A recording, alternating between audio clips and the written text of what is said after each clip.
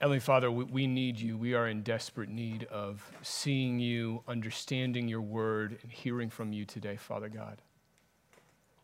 And there is nothing in us that can cause us to see you the way that we need to, for this to be meaningful, for this to matter, except for your Holy Spirit, Father. And so I pray right now over the next few minutes that you would remove any error from my mouth, that you would protect these people and myself from anything that I might say that would be wrong or in error, Father God, and that only your truth, the truth of your word, would stand out and be held out by the gospel and by your glory, Father, and that we would see you and know you in a way that we had not previously known. Do this great work in our hearts, Father God, in the name of Jesus Christ. Amen. If you have your Bibles, and I hope that you do, please grab them and open your copy of God's Word to the 3rd chapter of the book of Jonah. I think this is week 5 in our study of Jonah. Last week, if you recall, things came to a head. The central event that the book of Jonah is really known for, most known for at least, this great fish swallowing Jonah, just happened. And we talked throughout all of the last message about how amazing it is that God was so merciful and so loving and so gracious to Jonah, despite Jonah and everything he's done not to deserve God's affection and love. God saves him, and it's a remarkable thing. And the salvation that we see in Jonah 2 is really a picture of the salvation that everyone who through faith has trusted, who has held fast to Jesus and claimed him as a Savior. Everyone who's experienced that has experienced the salvation that Jonah experienced at some point in their lives. At some level, we recognize that. And so Jonah is saved in this story. He is vomited, thrown up by the fish onto the dry land at the end of chapter 2. And this is where chapter 3 begins. And so we'll start with verse 1. It says, "Then the word of the Lord came to Jonah the second time, saying, 'Arise, go to Nineveh, that great city, and call out against it the message that I tell you.' So Jonah arose and went to Nineveh according to the word of the Lord." So finally, we see a little bit of obedience from Jonah. This is an amazing thing if you've been with us so far. In chapter 1, upon receiving this command, if you guys remember in the first week, Jonah refused and straight up ran from God. He fled the presence of the Lord, it said. Instead of going to Nineveh to preach and to call out against it, Jonah climbed onto a ship and went in the exact opposite direction because he did not want to go to Nineveh to preach at all. But God pursued him, sent a storm after him as he fled on ship, and forced the sailors of the ship to throw him overboard. And if you recall last week, Jonah fell all the way to the bottom of the sea, and he came face to face with what was certain death. And God delivered him. And so now we see Jonah is obeying. We see something has definitely changed in his heart, but questions still remain about what that is, and some of those answers we'll get in chapter 4. But right now, Jonah is going to go to Nineveh, praise be to God, finally, and he's going to preach the word that the Lord has given to this massive city, the city of this Assyrian empire. And so let's see how this plays out in verse 3. It says, "Now Nineveh was an exceedingly great city, 3 days' journey in breadth. Jonah began to go into the city, going a day's journey, and he called out, 'Yet 40 days, and Nineveh shall be overthrown.' And the people of Nineveh believed God. They called for a fast and put on sackcloth, from the greatest of them to the least." Now, the text says here that Nineveh was an exceedingly great city. And in the Hebrew, the literal translation actually goes a bit further and says it was a great city to God, to God. And so there's two dimensions we should probably understand this as. The first is the most obvious, the sheer geographic boundaries of this city, the scale of its population. It was objectively a massive, enormous city. One of the major cities at this time, we don't know if it was the capital or not, but the major city at this time of the Assyrian Empire, the greatest empire on the planet Earth, during this point in history. And it says here that it was 3 days' journey in breadth. This is an immense city. In chapter 4, we'll read, God says it had there was 120,000 persons in it. We don't know if that was specifically counting men as head of the household or if it was counting just all people in generally, but 120,000 people are represented in this number when we talk about Nineveh. At the very least, there's an enormous amount of people in this city.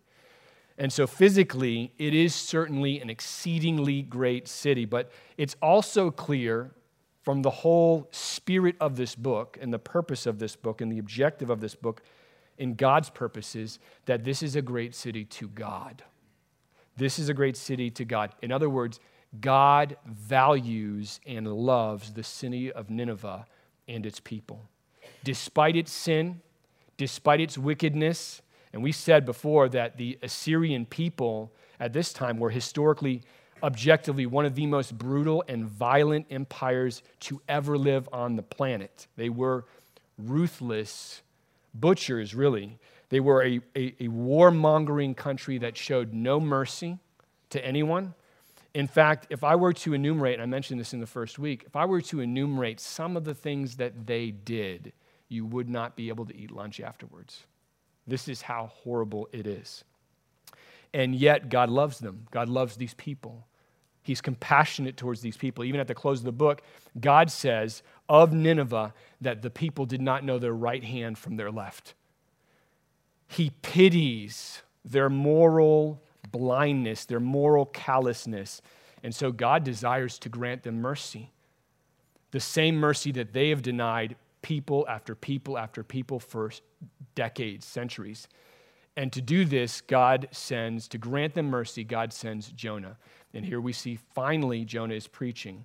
It says that after a day's journey into the city, Jonah calls out, "Yet 40 days and Nineveh shall be overthrown," which may be the shortest sermon in the history of the world.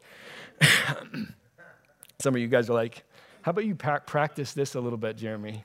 Tighten it up a little bit. So short, actually, this line is that most scholars think that, or a lot of scholars, not most scholars, I should say, think that there was probably more said than is being depicted here. But to be honest, we don't know that for sure. We can't say that for sure.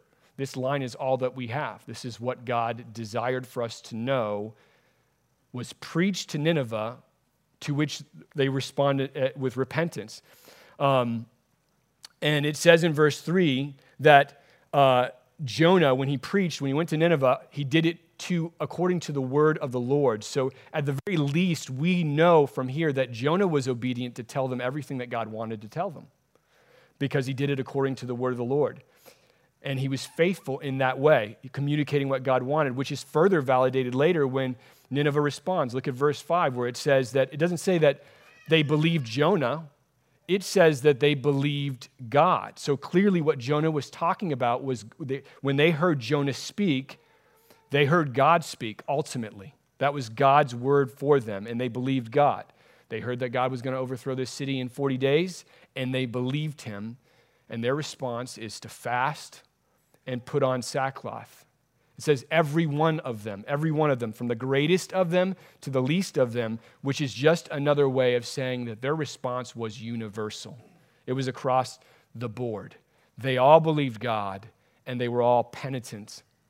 It did not matter in Nineveh what your socioeconomic status was. It did not matter what your financial standing was.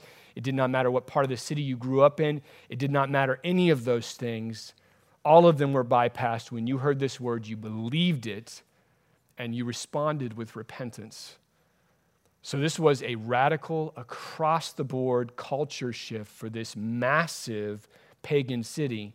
And the author in a second is going to go deeper and drill down into what this looked like in the heart of the king, how the king of Nineveh responded to this. But before we look at this, I want to pause for a second and just recognize and remember what happened last week. Jonah being saved by God. Do you remember what the last line of his prayer of thanksgiving was to God? Salvation belongs to the Lord. In other words, man does not contribute anything to his salvation. Every ounce of it comes from God's gracious and loving hand. And we see this here. 8 words in the English language. 8 words in the English language, and an entire city repents. There's no other way to explain this. This is a profound, radical expression of God's grace transforming hearts and minds. There's just no other explanation you can offer for what happens to Nineveh. Salvation belongs to the Lord. And we see this more clearly as we look at the king here in verses 6 through 9. It says, "The word reached the king of Nineveh, and he arose from his throne, removed his robe, covered himself with sackcloth, and sat in ashes. And he issued a proclamation and published through Nineveh, by the decree of the king and his nobles, let neither man nor beast, herd nor flock taste anything. Let them not feed or drink water, but let man and beast be covered with sackcloth, and let them call out mightily to God. Let everyone turn from his evil way and from the violence that is in his hands. Who knows? God may turn and relent and turn from his fierce anger so that we may not perish." So the author of Jonah wants to make it very clear to the readers that this act of repentance is very real, very far-reaching and deep. The king of Nineveh, the one with the most authority, the most power, hears this word. He stands up from his throne, removes his robe, covers himself with sackcloth and ashes, trades the luxury and comfort of his position of power for the humiliation of the ash heap and the coarseness of the sackcloth. It was an expression in ancient times of debasement. It was an expression of humiliation. The goal in doing those things, sackcloth, ashes, all of those things, was to show in the ancient world repentance. It draws the body into the experience of the soul. It pulls the body, the physical body, into the soul's own penitence. And it is a picture of the king's heart. And so he publishes this. Everybody's going to do this. Everybody's got to do this. All throughout Nineveh, commanding his people to do the very same thing that he's doing, to fast. Even the animals. Even the animals. This is how desperate, this is how much he believes Jonah is saying, and how desperate he is to avert the crisis that is headed their way. He tells them to call out mightily to God.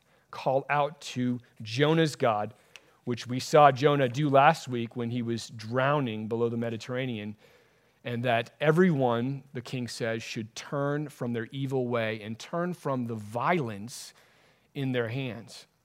Who knows, he says.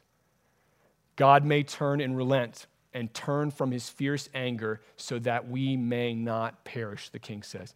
He doesn't even really know if it's a possibility. I mean, think about it. Jonah doesn't tell him it's a possibility. Jonah just tells him what's headed in his way. He doesn't know this is a possibility. The only hope that Nineveh has right now, this city that was rooted in violence, this city that was brutal, the only hope that they have right now is in turning from their entire course of life and trusting in the word of God, and trusting in the word of the Lord that he might have mercy if he sees this change, this vast change that they make. God might forgive them, possibly, and may not overthrow the city in 40 days as Jonah preached. And so this is their hope. This is their pursuit by doing this. Now, this is extremely ironic in the Hebrew language, because this word overthrow that's used by Jonah in his preaching is interesting. It's hafak in the Hebrew, and hafak means to turn, to overturn something. You see it on the ground, you want to flip it over, you overturn it. And this is the overthrow that Jonah preached. And to be sure, this means that there is a real destruction headed in their way. But think about what happens here when they repent. They do get overturned. They get overturned radically. They deserved the fierce anger of God. I mean, they deserved it. They had denied mercy to people after people after people after people. This was justice headed their way. But another kind of overturning happens. A people who'd never trusted in this God before begin to trust him. They are granted faith and repentance by the grace of God. And their entire way of life changes. So we mentioned this in the first week. Their primary deity in Assyria was Ashur. Ashur was the god of war. So all of their violence, all of their brutality was coming out of this worship of this deity, this false deity, and directed towards this false deity. And it says here that they turned from their violence in their hands, from their evil. And what this looks like to me is they abandoned their primary deity to embrace and believe in God. Nineveh actually was overturned, as Jonah said, in a far more radical way than destruction would have overturned them. And we see God's response to this as he looks across the people of Nineveh. It says in verse 10, when God saw what they did, how they turned from their evil way, God relented of the disaster that he had said he would do to them, and he did not do it.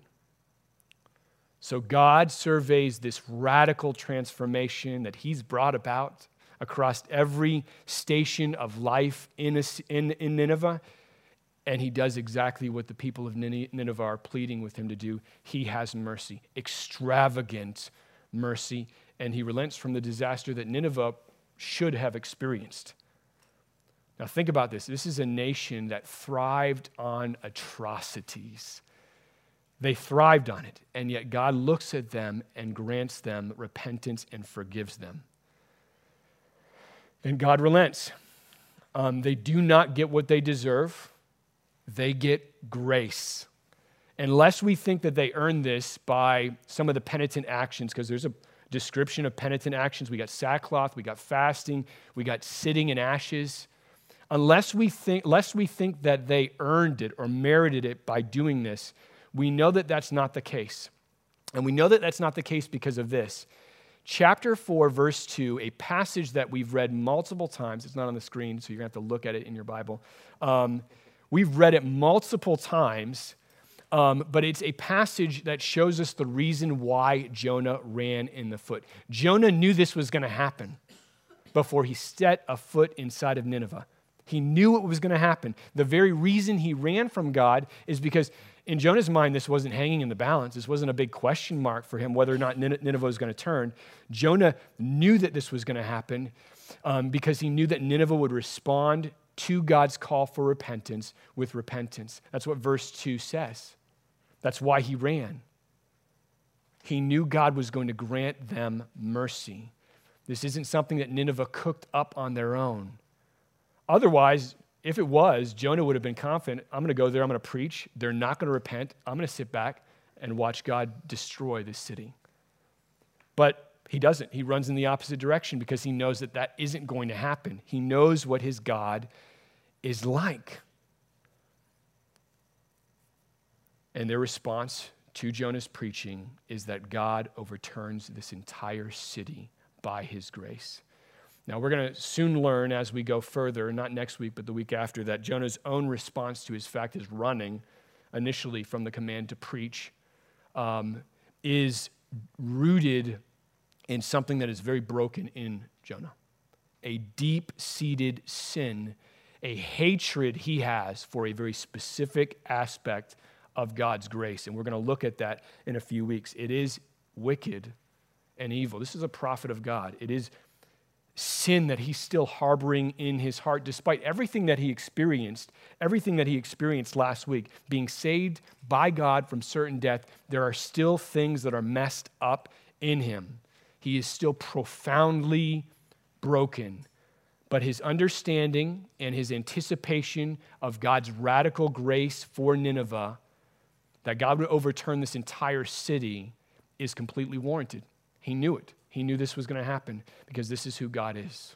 This is who God is. And so what this passage is calling on all of us to do as we read Jonah 3, people like us, people who are like Jonah, people who are like Nineveh, who have experienced and tasted something of God's radical grace firsthand, is that we would be filled with confidence and boldness that God is able to do the same thing that he did to Nineveh. That's our God that did that he is able to do the same thing. When we faithfully communicate the gospel of Jesus Christ, God can and God will save people.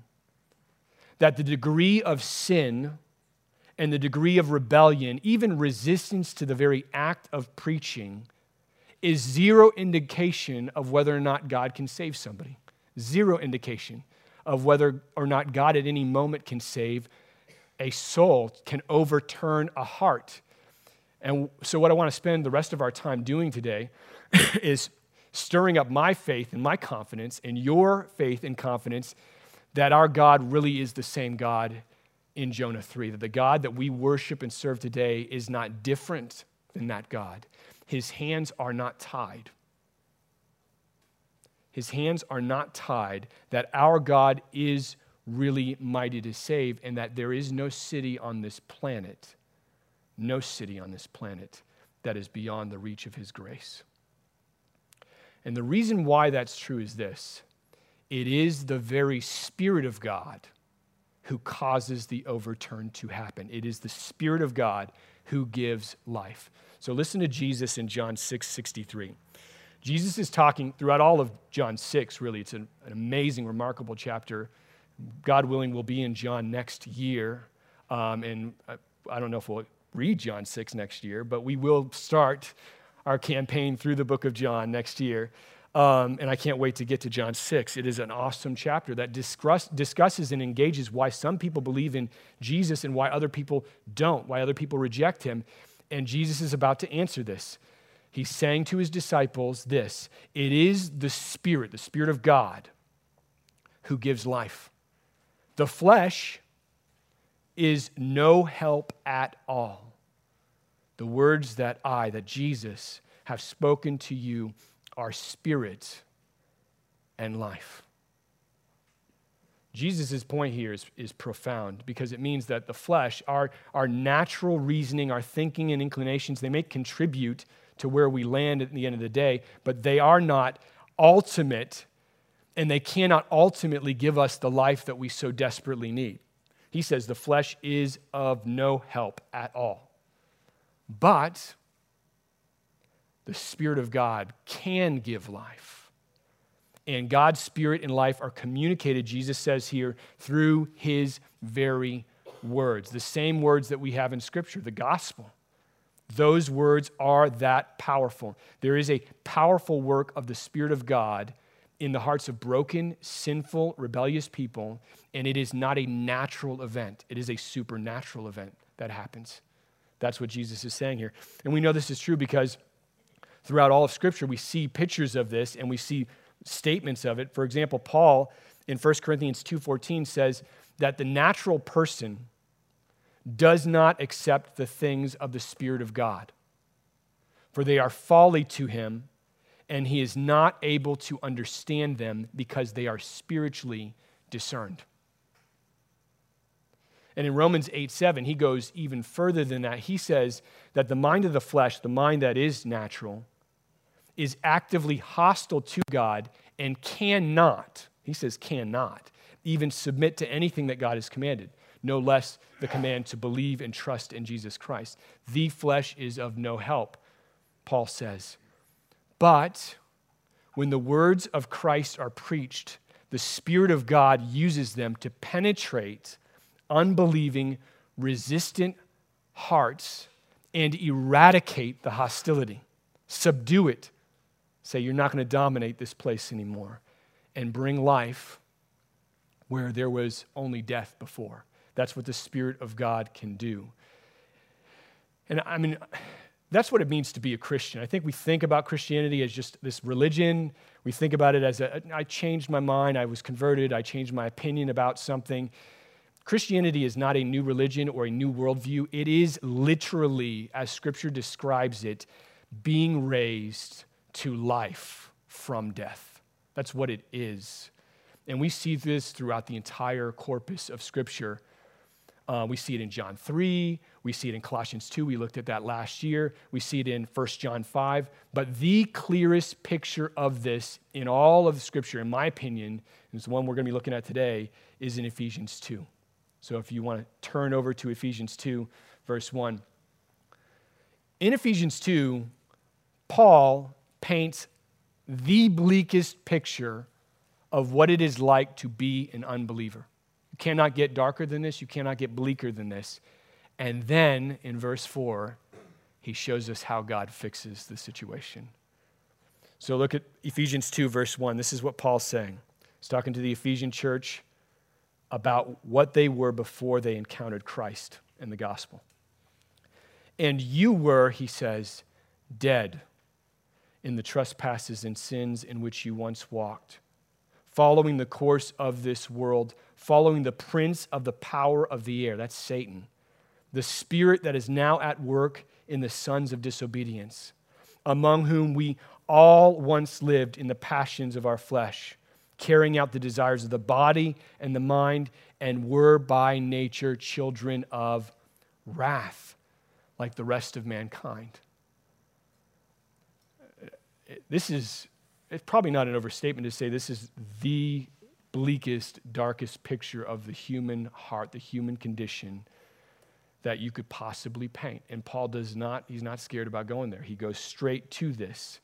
It's not possible to make it worse than this. Can't be more than dead. Dead is the worst that it can get. But here's the thing. It's 100% true. It is 100% true of the unbelieving heart. This was true about Nineveh before Jonah preached. This was true about the Ephesians before they were saved by God. This was true about each one of us before we came to receive Christ Jesus. This was true. We were dead in our trespasses and sins. We were really dead. Not physically dead. Who cares about that? Spiritually dead. Eternally dead. And we were following, it says, following the course of this world, following a path carved out by Satan himself. And everybody was on it. Everyone was on it. It says, along all of the sons of disobedience, among whom we all lived. It's everybody in humanity that is predisposed to disobey God. And he says, we were by nature children of wrath, like the rest of mankind. We were born into this world naturally predisposed to hold on to things and love things more than God. We were predisposed to reject God. This is what Paul is painting here, and that pathway leads to eternal destruction. If this passage ended with verse 3, we wouldn't be here today. We wouldn't be gathered here. We wouldn't be talking. We wouldn't know each other. We wouldn't know Jesus. But there's a verse 4, and that's where we're going to go next. Paul continues despite the heaviness of the first 3 verses and says something amazing. Even these first 2 words are incredible. In the middle of our deadness and our rebellion, but God, being rich in mercy, because of the great love with which he loved us, even when we were dead in our trespasses, made us alive together with Christ.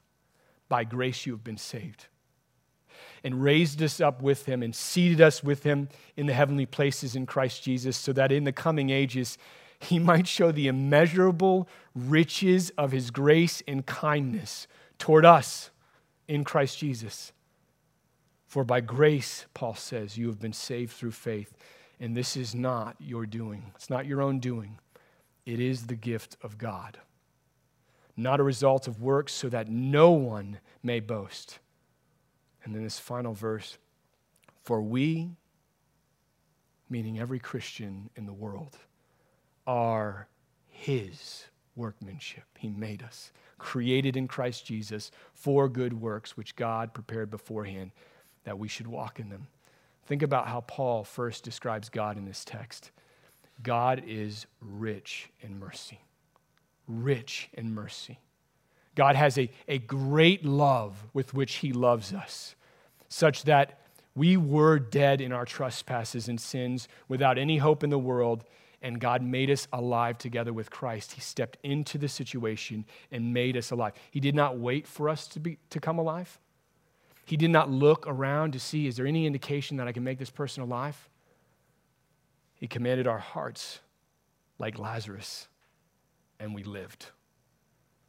He says, by grace we've been saved through faith, raised with Christ Jesus to enjoy the immeasurable riches of God's kindness in Christ Jesus.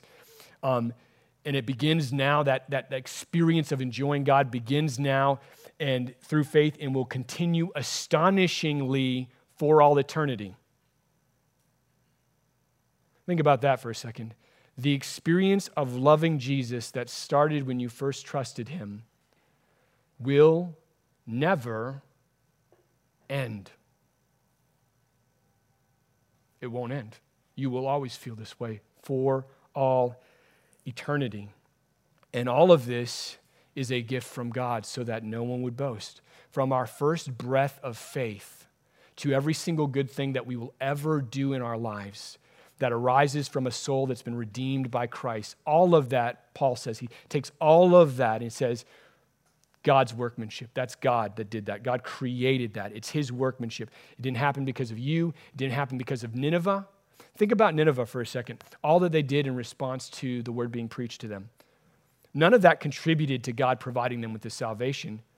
All of that, the penitence, the repentance, the sorrow, all of that was an overflow from God's own act of grace already in their hearts. He had already overturned their hearts. That's why they did those things. And this is true about everyone who has faith in Christ Jesus. So that we can all say this, everything that's good in me, every single thing that is good in me is from Jesus. I don't bring anything to the table. He did it all, including my desire to hold on to him and trust him every moment that I do. That is a gift from God. And this is how God saved Nineveh. This is how God saves anyone. It's not their own doing, Paul says. It is a gift. And here's the thing for us today. This is the greatest news in the world. This is the greatest news in the world, especially for people who live in the greater Seattle area.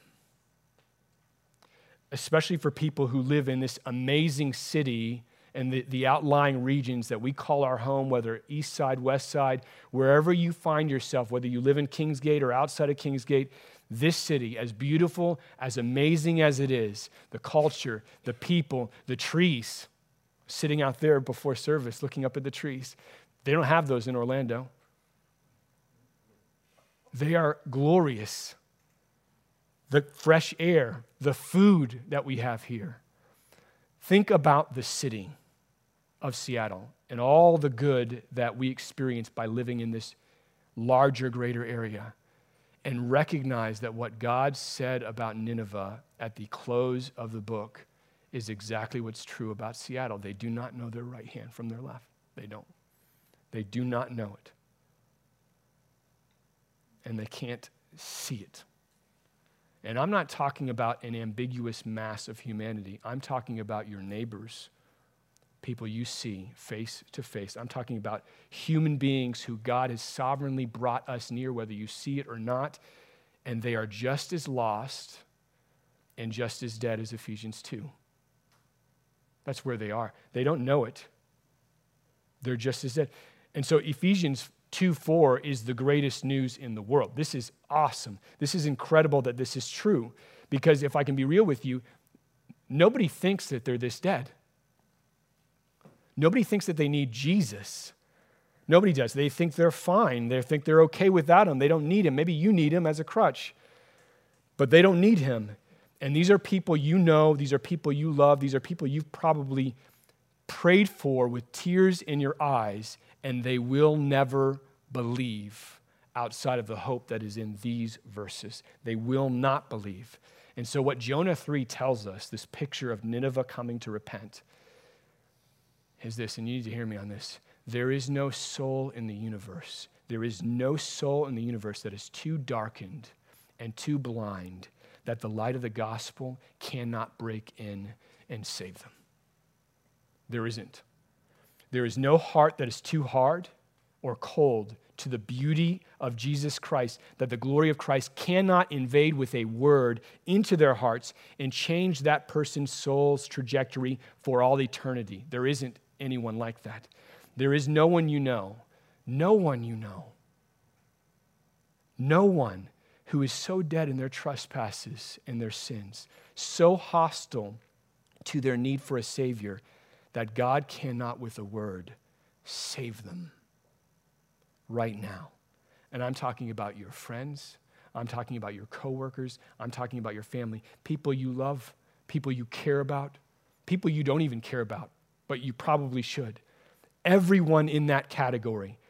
These are people who have hope because everything we just read in Ephesians 2, 1 through 10 is true.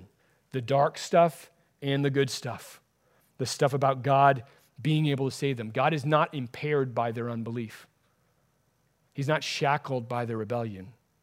What am I going to do? What am I going to do? He's not. God is not weakened by their hardness of heart. He can overturn their lives just like he did for Nineveh. But the way that God is determined to work is this, that he would love these people not through some invisible, intangible, floaty kind of love that they experience outside of anything in the real world, but rather that he would love these people through us. That's how God's determined to work. God sent Jonah. Think about that. We've been with him for 3 chapters now. God sent Jonah. That was his means, his instrument for showing love. A man who is very broken. We're going to see that 2 weeks from now. Very broken, very sinful in many ways, yet the one who communicates God's word.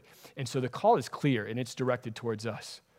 The word of the Lord that came to Jonah is no different than the word of the Lord that comes to us through all of Scripture, the gospel of Jesus Christ. So the call is clear.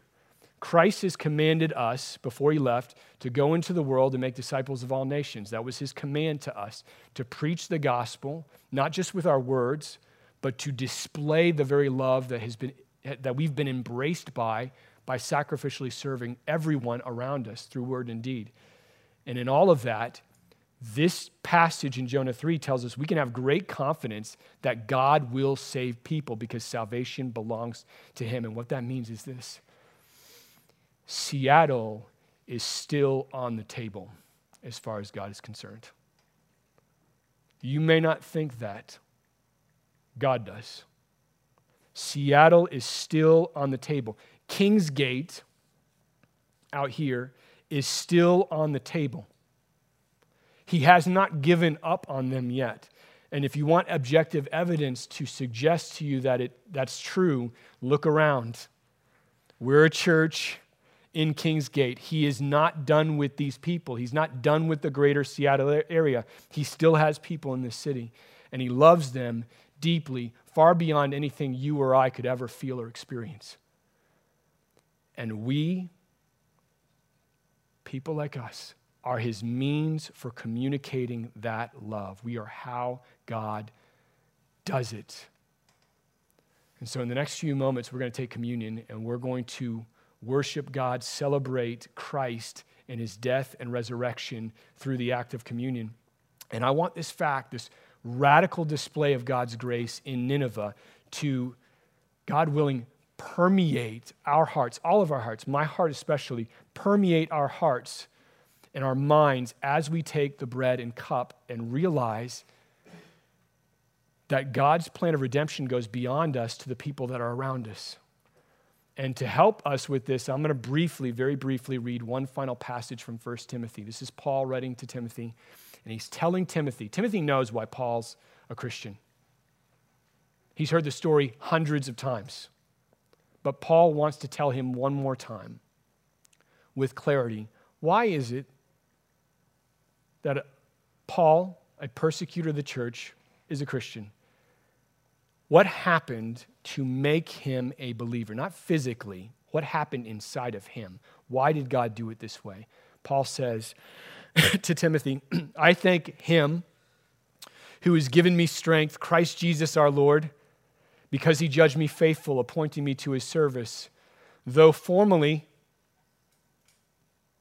I was a blasphemer, persecutor, an insolent opponent.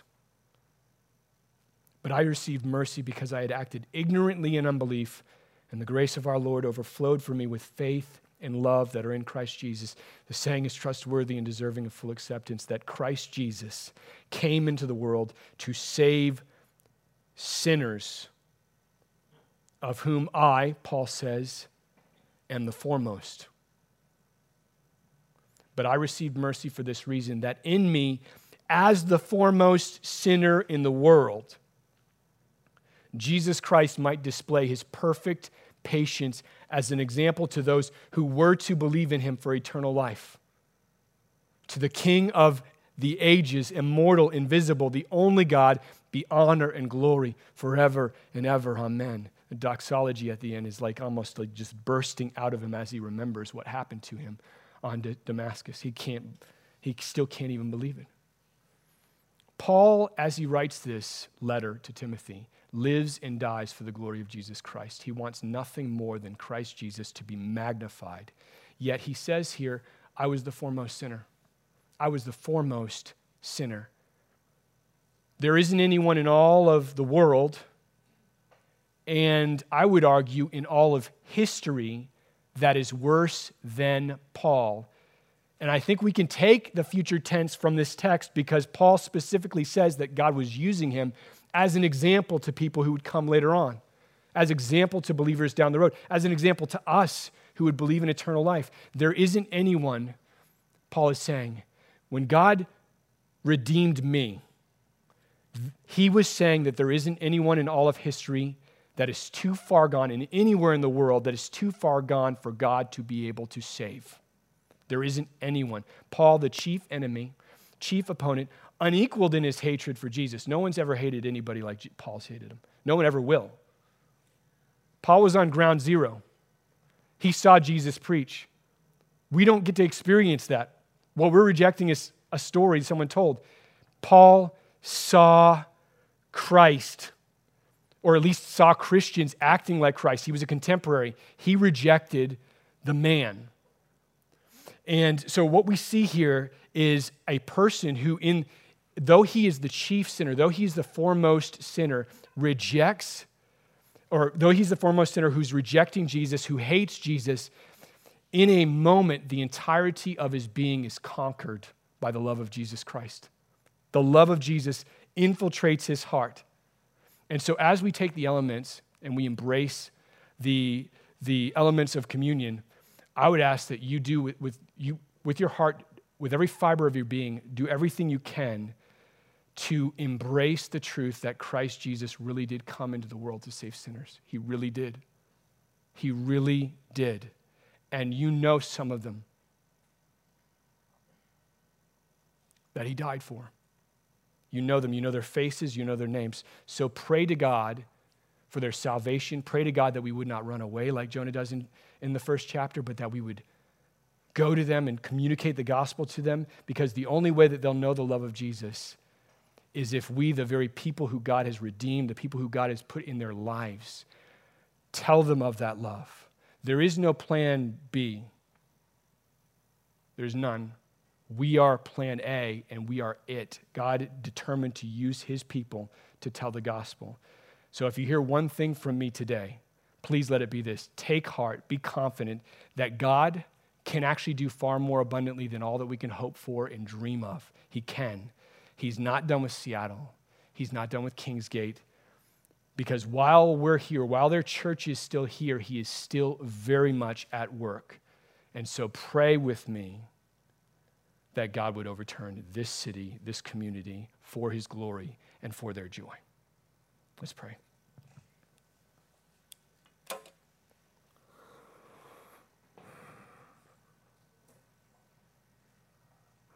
Father God, we love you. And we recognize from our own hearts the desperate need that we have to hear the gospel and to receive the good news of Jesus. That we were lost, but now we're found. We were blind, but now we see. We were dead, but now we are alive. We did not do that. And so when we come to you to worship you in the next few minutes, and we pray and we receive the elements of communion, Father, help us recognize that Jesus' death on that cross was sufficient to redeem anyone. There is no one whose heart is so hard that the beauty and glory of Jesus Christ cannot penetrate. Help us see that. Help us be faithful in communicating your word, Father God. Help us trust in the power of the cross.